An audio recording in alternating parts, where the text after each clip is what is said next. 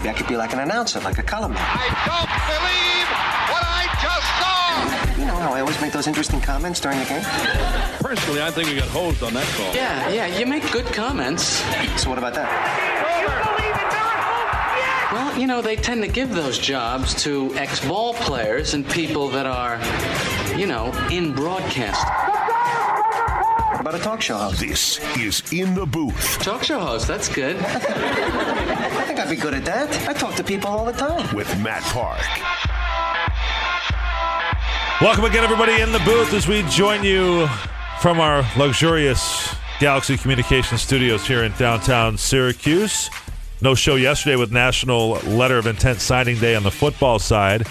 We'll hit on some basketball today with Mike Waters in his regular spot a little bit later in the show today. And then into lacrosse a little tomorrow. The women's and men's lacrosse openers are this weekend. Women on Friday night, men on Saturday afternoon. Syracuse men's and women's basketballs both playing Wake Forest on Sunday afternoon. Men at home for a 1 o'clock start, the women on the road for a 2 o'clock start. So lots going on here in the very near future, as is always the case at this time of the year. You can join us by phone if you'd like at 315-437-7644 for ESPN 44. Gets you on the show if you'd like to join us with your questions and comments over the course of the program today. Again, Mike Waters a bit later in the program. We'll hear from Dino Babers on Letter of Intent Signing Day here in just a bit. This is a day where the Philadelphia Eagles and the Philadelphia community have celebrated their world championship, going crazy, millions and millions expected, and that city, I'm sure, can party. Haven't won many championships of late. The Philadelphia Phillies winning in recent years, but prior to that, it'd go back to the 1980 Phillies. So this is the first championship since 1960 for the Eagles, predating the Super Bowl era, and they've got a great city to do it, the way it's arranged with their sports complexes, etc., and a chance for them to jump in and booze it up and have a blast, and I'm sure there will be quite a bit of arrests and all kinds of debauchery on the streets of Philly. A little Eagles fly there. Saw a guy yesterday, and to me, if I wasn't so cold, I would have stopped him to say, hey, dude, what's your deal? Yesterday was brutal until the snow stopped, and it worked out okay. But around noontime, walking up University Ave, up toward campus, toward the Newhouse building, and a dude pops out, and he's walking the other way in preppy boy, Brooks Brothers Madras shorts that you'd wear in July, and an Eagles hoodie, working a heater, walking down the street. There's always the guy in winter that wears shorts. It's unbelievable. I mean, I get it when it's, today it's 24 degrees and it's sunny and you might feel like it's warmer than it is, and you want to go out there and strut your stuff in shorts. Be my guest. You're a dope, but be my guest. Is it a badge of courage? I don't know. I think this guy, I was going to stop this guy, but number one, I was like, I'm thinking in my mind, this is me walking up I got to take a picture of this guy to at least prove that he exists in captivity. And then I thought, well, I'm not taking off my gloves and reaching into my pocket and getting my phone out or standing still for long enough to take this guy's picture. Then I thought he was probably a little chemically induced or enhanced to be in the state that he was in. I'm like, this is not worth my time right now. But I wish I'd had it make for better tweet or radio story today, but no joke. And it wasn't just any hooded sweatshirt, but the Eagles. So maybe he was just high on life. Maybe that was the power of sports, because he had to have been on a different planet at that moment. But yeah, the guy who is prone to wearing shorts just to be the one who's doing it, like, hey, I'm a tough guy, or macho, or hey, it's warm to me, what's your problem? I just can't get it. Like, because yesterday was absolutely not the day to be doing it, when it was 13 and viciously snowing and piling up by the hour and just disgusting. It's not that today. It's back to kind of alternating as we've had this year. Sunny, fairly pleasant. Not currently snowing, I don't think. 21. Roads are fine. We'll take that. The other example of sports is what is going on at St. John's. So they beat Duke last weekend. Last night they take their winless record to Philadelphia, I guess in this case down the main line, to play number 1 Villanova. Guess what? If you didn't think that the win over 4th-ranked Duke Saturday at Madison Square Garden was not good enough, get a load of this. Here's your headline from Philadelphia as St. John's defeats the number 1 team in the country 79-75. Call your friends, Mink. John Minko on New York radio as St. John's picks up the win. So St. John's, who hasn't beaten anybody for the year, 0-11 in conference, lost to Georgetown, lost to other crappy teams in the Big East. There are some. With wins against Duke at home and Villanova on the road. And that's why they play the games. That's similar to St. John's not just beating but throttling Syracuse last year. If they played 10 times, Syracuse would win 8 or 9, but and didn't just lose but got whooped. It brought to mind a little factoid last night that started going around with some of those that do the research. ESPN Stats and Information put out the last number 1 teams to lose at home to a team with a losing record. Last night, Villanova against St. John's. Prior to that, you may remember Syracuse in February of 2014, unbeaten at number 1, losing to Boston College, who had a losing record. And prior to Syracuse's loss in the Dome in that situation in 2014, it had been since 1955 that top-ranked Kentucky lost to a Georgia Tech team with a losing record. So that is a rare occurrence to be sure. And St. John's and Chris Mullen picking up enough big wins to maybe keep him off the hot seat or keep him from getting too much of a movement to move him out of there, because he has not had a lot of success. But when he's won, it's been against name brand operations. Syracuse they haven't lost by a lot this year. They lose by 5 points to everybody, between 4 and 5 points to a lot of good everybody. teams in the Big East. They played Xavier, Duke, and Villanova in a 3-game stretch. Yeah. Too. That's not an easy. They lost by 5. Yeah, one of those obviously a non-league, so they did that by choice. But tough league, and St. John's now finally with its first win in the Big East. And if you're going to get one, it might as well be Villanova. Not to be confused with Valentine's. And bring your love to an SU game. You can go to ESPNSyracuse.com. That's ESPNSyracuse.com. Register to win tickets to the Orange game against NC State and dinner at Tully's, brought to you by UPS and ESPN Syracuse. For all of the bozos out there that haven't thought about Valentine's yet, now is your opportunity to do that. So take advantage. Your friends here at ESPN Radio Syracuse helping you out. We've got Coach Dino Babers coming up. We'll hit football signing day. A little bit anticlimactic with just the 3 signees yesterday, but we'll touch base on those. A little bit of a restructuring of the coaching staff that we can address when we continue. Dino Babers when we return. This is In the Booth on ESPN Radio Syracuse. Syracuse in Winston-Salem Sunday to face Wake Forest. Tip at 2, Orange pregame 1:45. This is In the Booth with Matt Park. Yeah, we just addressed that. Syracuse playing Winston-Salem in kind of a home and road doubleheader. Men and women at the same time. Men at 1 o'clock in the Dome.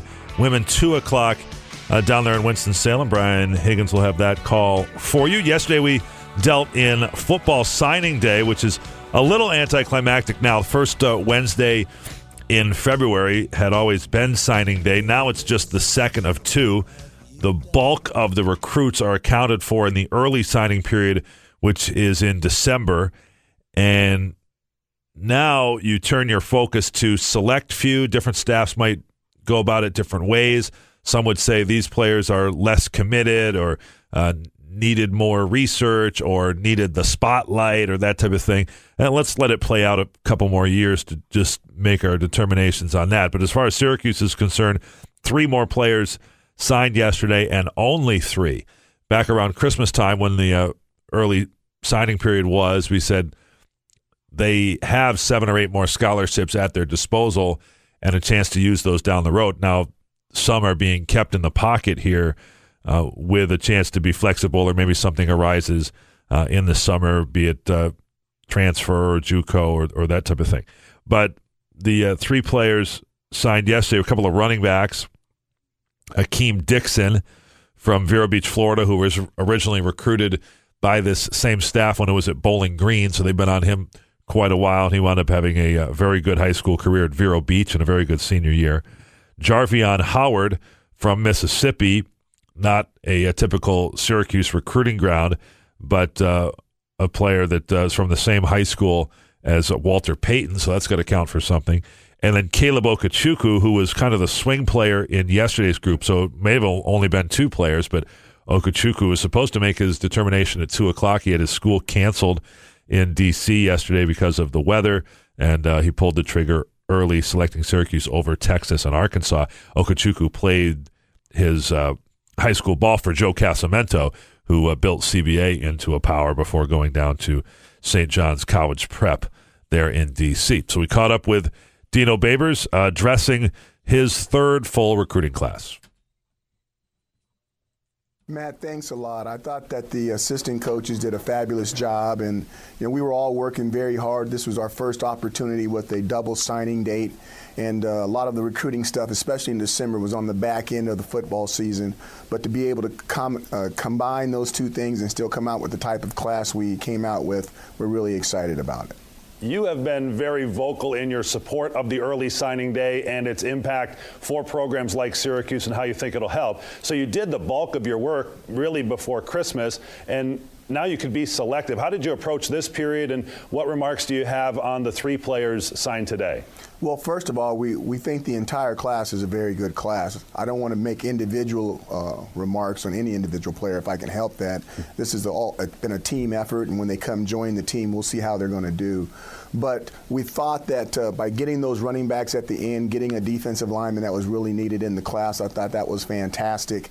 And then just to take the last month of January and not only finish out the 2018 class, the last 1/3 part of the 2018 class, but to also jumpstart 2019 and 2020, and to get out there and shake some hands and meet some coaches. I got an opportunity to go to New Jersey and meet a lot of coaches out in New Jersey. The DMV ran up the eastern coast of Florida, Detroit. I got to meet a lot of coaches on their home turf, so to speak, and to get around more so than I've been able to get around the first 2 years. So I was really excited about getting out there and just talking about our program and letting them know the things that we're trying to do here in Syracuse, New York, and how some of the young men that they have might be able to help us. If you look at the geographical distribution of this class, are you pleased with what appears to be a mix of Syracuse's traditional recruiting hotbeds, New York, New Jersey, D.C., and then really some areas where you and your staff have laid down roots like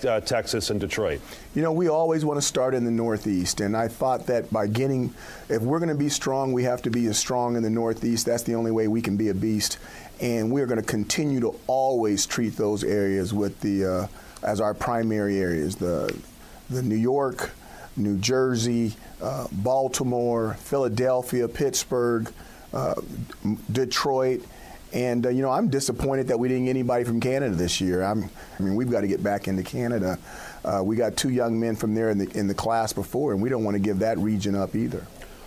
You talk about it never rests, right? You're right back into it in terms of 2019 and 2020. Since you brought it up, why Canada? Do you feel like that's an open frontier for Syracuse? I really do, and I think that that's our backyard, so to speak, even in a geographic form.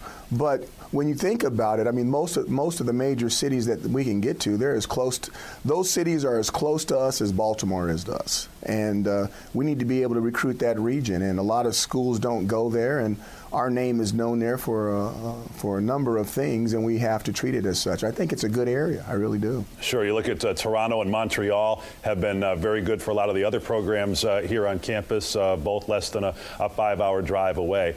Coach, you identified going into your whole recruiting philosophy, let alone this year, to get bigger and longer. We see in this class a couple offensive tackles that are 6'7", 320. We see 6'2" wide receivers. How do you evaluate the job you did and your staff did in that regard? I think they did a great job. There's no doubt in the ACC, and especially, I've said this 1,000 times, the ACC Atlantic, if you're going to be successful, you're going to have size. And if you're not getting size, you better get length. And those are the things that are really lacking when I first got here. When you looked around, our team would play hard, and we had as much fight as anybody. But when you started looking at our dogs compared to their dogs, we look like Chihuahuas and they look like Great Danes. And we don't have to all have Great Danes, but we at least get to the German Shepherd size of some of these things, so we have an opportunity to not only block some of these people, but tackle them as well.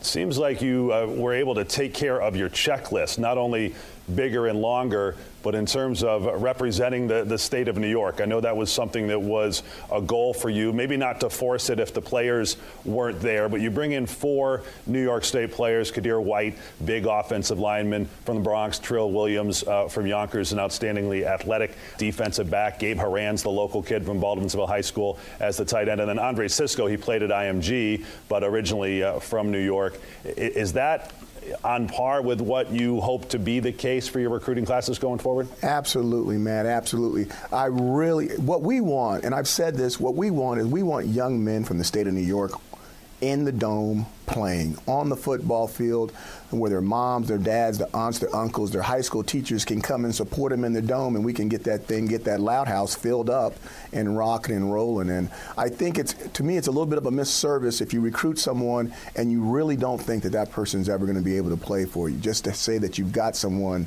a local guy from the state.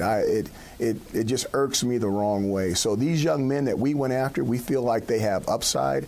We feel like they have an opportunity to get on that football field and help us win football games in the ACC Atlantic, which is going to give us representation in this state. So people turn on their TVs and they're looking at Syracuse, they're going to be able to see young men from the state of New York playing for their local university. Coach, let's switch gears here a little bit while we have you with spring football about to get going. You also have reshaped your coaching staff. New legislation allows for a 10th assistant coach. You have added Mike Cavanaugh, most recently the offensive line coach at Nebraska, and then Kirk Martin, who you have a personal connection with, but also an outstanding high school football coach from Manville, Texas. He comes in. What do they provide? Well, first of all, when you talk about Cavanaugh, you're talking about someone that has so many years of Power 5 Division I experience, it's ridiculous.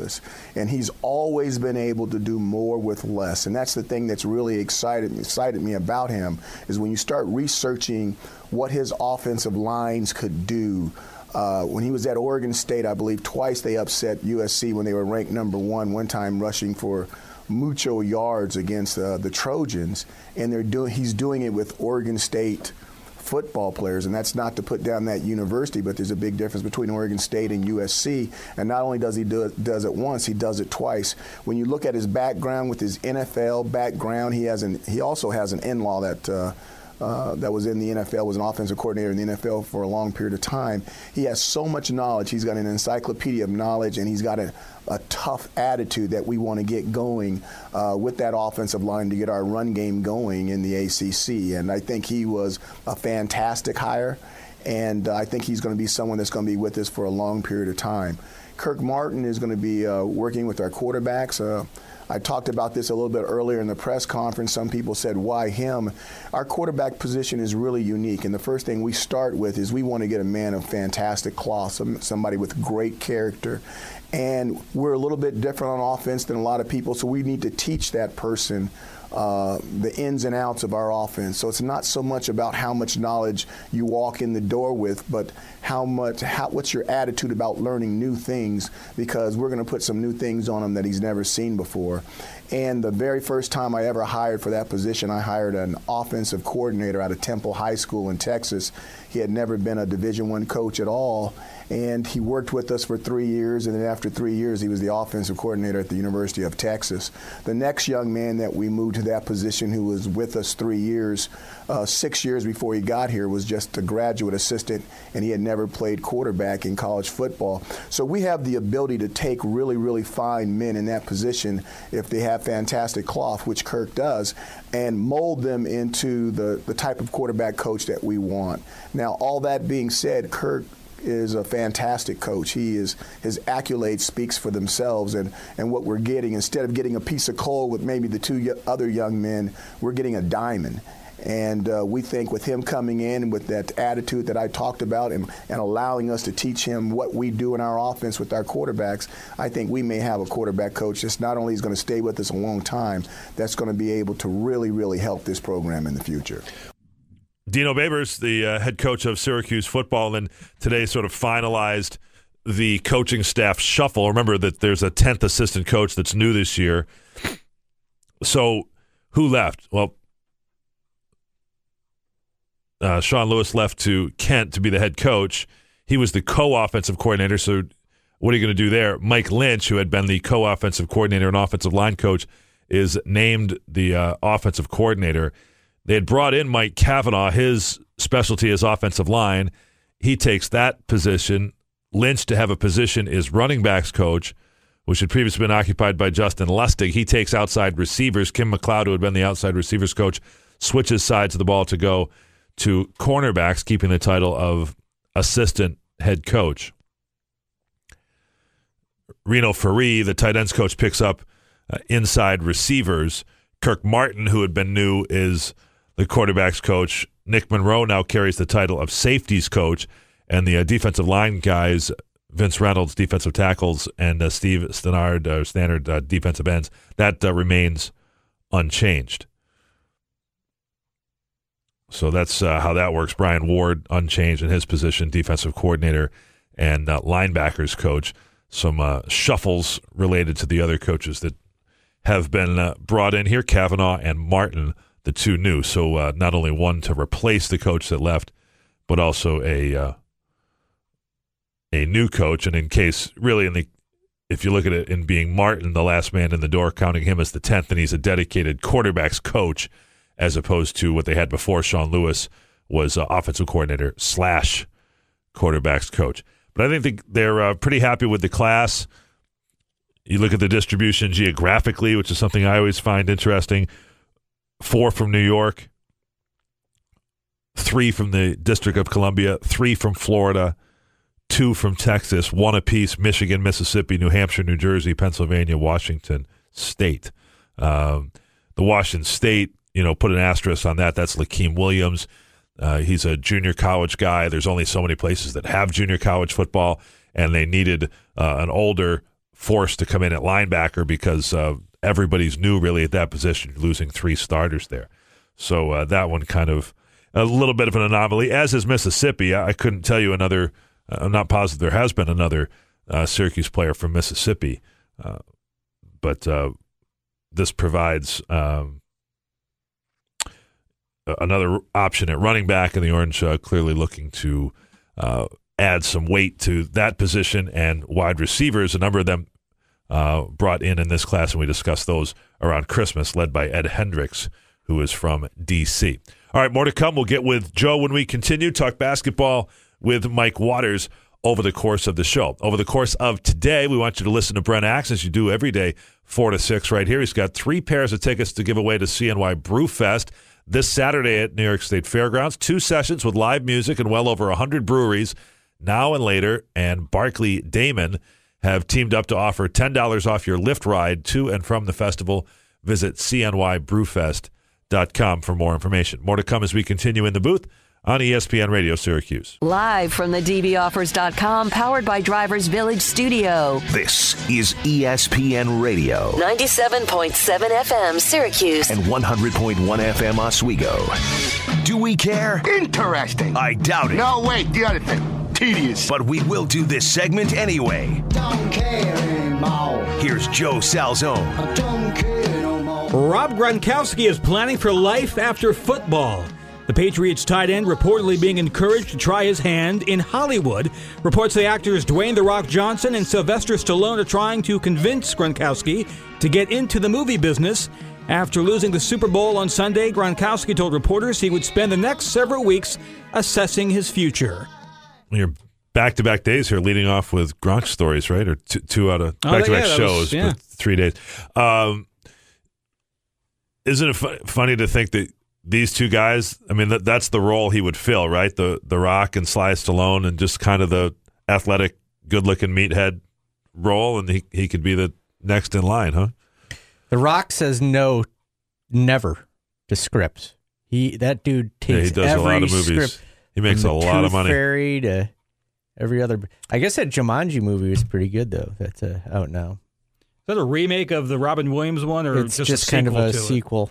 It's hard to imagine Gronk in anything other than the character we know him to be. You know, I think he's got personality and stuff, but to have him assume, you know, could he do the Liam Neeson type stuff and just be a badass that runs around, you know, defending, rescuing his children? Yeah, right, rescuing his children and busting up those types. It'd be interesting to see. It's if we had really anybody in the fairly modern era that's been somebody you've known that well for being, let's say, in a different venue like sports, it's been a good act. You know, it's gone and pulled off the actor thing in the way where it used to be a little more commonplace, like Jim Brown and people like that. No? Well, it's possible. He's got he's done commercials, so he's somewhat experienced in front of a camera, but acting is, I would guess, a little different. A lot different. Yes. The Winter Olympics are underway now in South Korea, despite the opening ceremony not happening until tomorrow. Those watching on the live online stream have apparently fallen in love with the U.S. brother and sister team of Matt and Becca Hamilton in mixed doubles curling because Matt looks a little like Super Mario. Yeah, this is weak. Everybody's fallen in love with a Russian chick that looks like Angelina Jolie. I was going to say, let's get that going. He doesn't look that much like him. I mean, I guess he does. He's just a dude with a red hat and a mustache. This is the first I'm aware of that mixed doubles curling was even a thing. I wasn't familiar with men and women on the same team, and in this case, brother sister, which has to have some weird dynamics. I'm going to have you. Why can't I think of her name? I was into the captain of the Canadian team last Olympics or the one before, Cheryl somebody or other.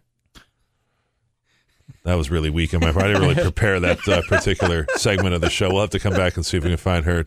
Anastasia Brizglava is good, Paulie. Good contribution there. What do you got? The Russian curler who is absolutely stunning. I don't know about that picture.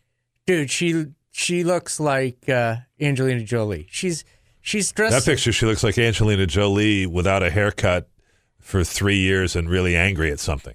Huh. So when you go, you come up with a couple of good ones, and we'll work on that during the break. I'm sure that's a scintillating radio. What else do you have, Joe? All right, a 45 minutes. That's a lot of eyebrows to be calling Angelina Jolie. She's Russian. I understand, but she's pretty strong. That might be actually Angelina Jolie. No, that was her. Okay. She's strong. I'm giving her cleans up nice is what you're saying. 2 thumbs up. Yeah, when she's not curling. I was going to say gets away from the rink, but that's not what it's called. The Bonspiegel. Sure, I agree. Okay. And a 45-minute standoff between police and a tiger in Scotland ended after police realized that the tiger was, in fact, a stuffed animal. A farmer called police to say a tiger was crouched on his property.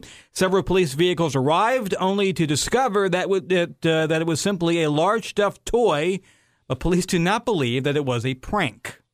Are toys made in the crouching position? How could that be mistaken? I guess the thought is, who wants to get that close to a tiger to see if it's real or not? How did one think that there was a real tiger in Scotland that was outside of a zoo? One officer called the zoo. How stupid are these people that wind up in your stories? And pretty dumb, I guess. Second, if it wasn't a prank, someone's just going around putting stuffed animals on farms? Come on. Yeah. My thought is, after 45 minutes, you see the animal not moving its head, not moving a paw, not doing anything. You would think after, I would say 5 minutes, this seems odd. I would have just shot it, and when the stuffing came out... PETA can direct their emails to Paulie Sibilia at Galaxy. Yes. All right, Joe, once again... Brilliant. You really killed it there. Scintillating. It was something. Do We Care is brought to you by Cam's Pizzeria. Cam's love at first slice. That's 3 in a row. I had a hot week and trashing the. You're as hot as a Russian curler. That's right. Well, we'll just see about that. We'll do a little internet research during the break and report on that. We'll get with Mike Waters when we come back as well in the booth on ESPN Syracuse.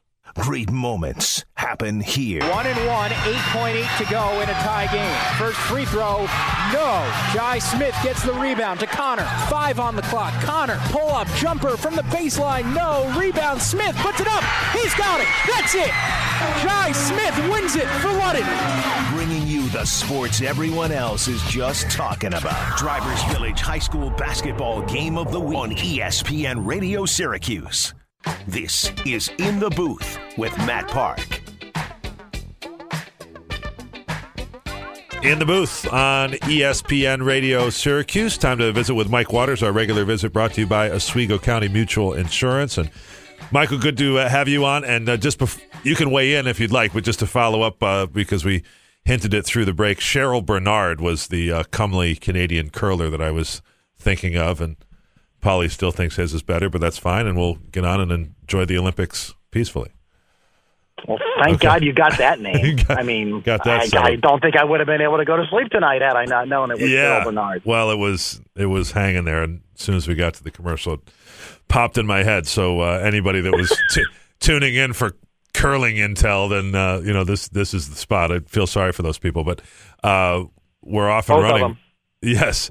Both of them listening, let alone the ones that cared about curling. So we're off and running with the Olympics, and that's a topic for another time. As for Syracuse basketball, your expertise over there at Syracuse.com, it's interesting to come upon this second longest stretch between games on the conference schedule. And there was just that 8-day period, and they go into both with wins, which is kind of the way you want to do it. And trying to get some momentum here built up for what's left. Yeah, and this is a team, as you know, without much depth, some guys logging some really big minutes, other guys nursing some injuries. So to have a break between games, you get to go into it off a win, so everyone's feeling good about themselves. But a nice long break, I think, can be beneficial for this team. You remember how sharp they were coming out of the last one. I think, they played that great game against Boston College where everything was clicking on offense. So I think they're hoping to get right back there again on Sunday against Wake Forest. Your colleague Donna DeTota today with a piece on Barama Sidibe's knee situation and put out there kind of what we've been talking about, that surgery for him is definitely being considered, if not likely. And they're in kind of a tough balancing game here with Barama where doesn't sound like he can get himself hurt anymore, but he's really not responding to treatment to this point.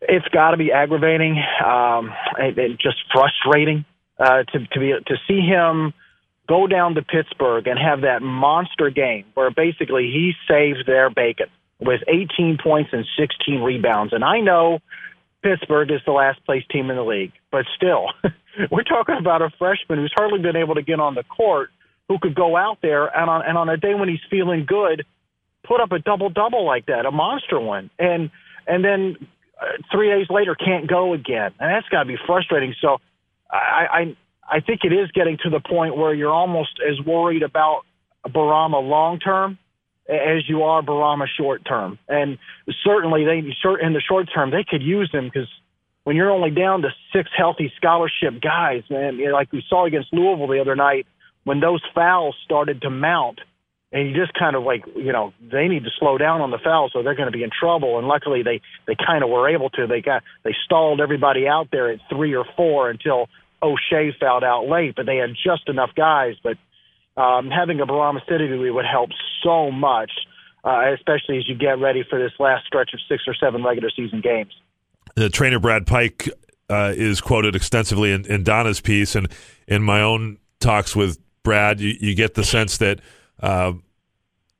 look, he's not going to hurt it further. Surgery is relatively routine, but they're balancing, hey, maybe someday he does feel okay to play. And the thought is that he's sort of being kept at bay in an they're not going to do anything that's in the long-term detriment to him. If he needs surgery and he can't walk or can't function properly, they're going to have surgery, end his season, period.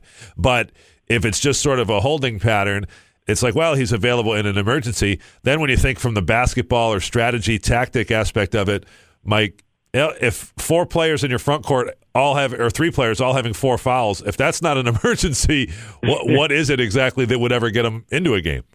Yeah, I'm not sure it's a case of he's available in case of emergency. I think it depends on how he feels. He shows up at the arena and he's feeling good and he's jumping in warm-ups. Okay, Barama can go today. If it's hurting him, if he can't even jump in warm-ups like we saw at Louisville the other night, he was out on the floor. But when you're 6'10" freshman center shooting threes, I didn't get the idea he was exactly preparing himself to play. So you knew he wasn't going to go against Louisville. I don't know if he was going to go at all. No, I don't think he was. I think he was done. It wasn't, in case of emergency. It was like, no, Barama's not feeling good tonight. He's not going. The only reason that left me any thought that maybe he'd be used in the game, we were told before the game he wasn't going to play. But then when he was warming up, I'm thinking, well, what is the purpose of this unless it's just gamesmanship? But as you pointed out, when you really think about it, he was walking. You know what I mean? He was. It was nothing more than maybe a little gallop and a dribble and a layup, and so nothing he did there was strenuous or actually warming up as if you were getting ready to play in the game. So that's a really unfortunate one. When a guy leaves the program or those types of things, that they're making a choice. Howard Washington is a player who has a significant injury that shuts down his season. It's a catastrophic one-time thing. And he'll be on the mend and maybe even a redshirt year or whatever, if that comes to be, could benefit him in the long run. For Barama, he could help this team right now, and the whole middle ground of it, I'm sure, is frustrating for everybody involved, and him first in line. Well, and when you think about it, too, you got to hope that maybe this week helps him, because coming up, you got Wake Forest on Sunday, and guys like Darrell Moore, big guy in the middle, 7'2", hurt SU a little bit in that game down at Wake Forest with 8 points and 9 big rebounds. To have another big guy to throw on the floor at him, and then the game after that at North Carolina State coming in, they got Omer Yurtseven in the middle, the big kid Leonard Freeman, the other kid Abu. They got some big guys, especially with Yurtseven there. Again, if it's a day where Barama is feeling good enough, he's mobile enough to go out and defend Yurtseven in the high post, because Yurtseven can step out and shoot. So I'm looking at these next 2 games, even though they're not against the nationally ranked, RPIs in the top 30 type of teams like North Carolina, Miami, Clemson, Duke. But you're still talking 2 pretty good teams with big guys that can hurt you. Just 2 minutes left with Mike Waters of Syracuse.com. And Mike, the resume watching obviously continues. It intensifies. You look at the win at Louisville the other day, that was RPI number 43. Buffalo is still the best RPI win for Syracuse at 28. Buffalo's really had a tremendous season atop the MAC. They still kind of, you're used to in a lot of these years having top 10 wins. I guess those opportunities are still ahead, but I think you'd feel a lot better with one of those. Got to have at least one more, maybe 2, because you never know what the other teams on the bubble are going to be doing, because they get to play games as well. You're not playing in a vacuum on the bubble. So, they have to take care of their business at home. These next 2 games are vitally important. NC State is another bubble team. Syracuse gets a win over them. It might not be a quadrant 1 win, but it's still going to be a win over a team fighting for a spot in the field. And I think so it becomes important. And then you'll start getting into the real meat of those games that are going to be high-quality wins if you can get them. On the road at Miami, home against North Carolina. Clemson, I think, at home. I think, because Clemson's RPI is insanely high. So that's going to be a chance at a real big, good win. Odds are, though, when we're as firmly on the bubble, if that's the right way to phrase it, if you're as firmly on the bubble as Syracuse is right now, we're probably going to still be talking about where they are and what they have to do going into Brooklyn. You're 100% right, and we'll have plenty of time to kind of wring our hands in advance of that. You know, Syracuse has been kept out of the tournament before in years where it had wins in the top 25 of the RPI. So far, not yet, but maybe one to come. Michael, we got to turn you loose. We thank you for your time today, and enjoy the game tonight. Carolina-Duke, round 1 of the season here tonight. Should be fun. It should be fun. 2 shades of blue. Yep, looking forward to it. The stat that's been thrown around a lot today, last 100 meetings between those two programs, each team is 150, and Duke has 2 more points in 100 meetings. Impressive. So Mike Waters, the Carolina alum, will have a vested interest in that one tonight. The rest of us will just be watching and looking forward to it. We'll be out at Shaughnessy's tonight. Alan Griffin filling in for Coach Boeheim in the American Jim Boeheim Show. Hope you can come out and join us for that and get to meet Griff and talk ball. For Joe Salzone, Paulie Sibilia involved in the show today, we thank you for listening, and we'll be back tomorrow to talk lacrosse. This is In the Booth on ESPN Radio Syracuse.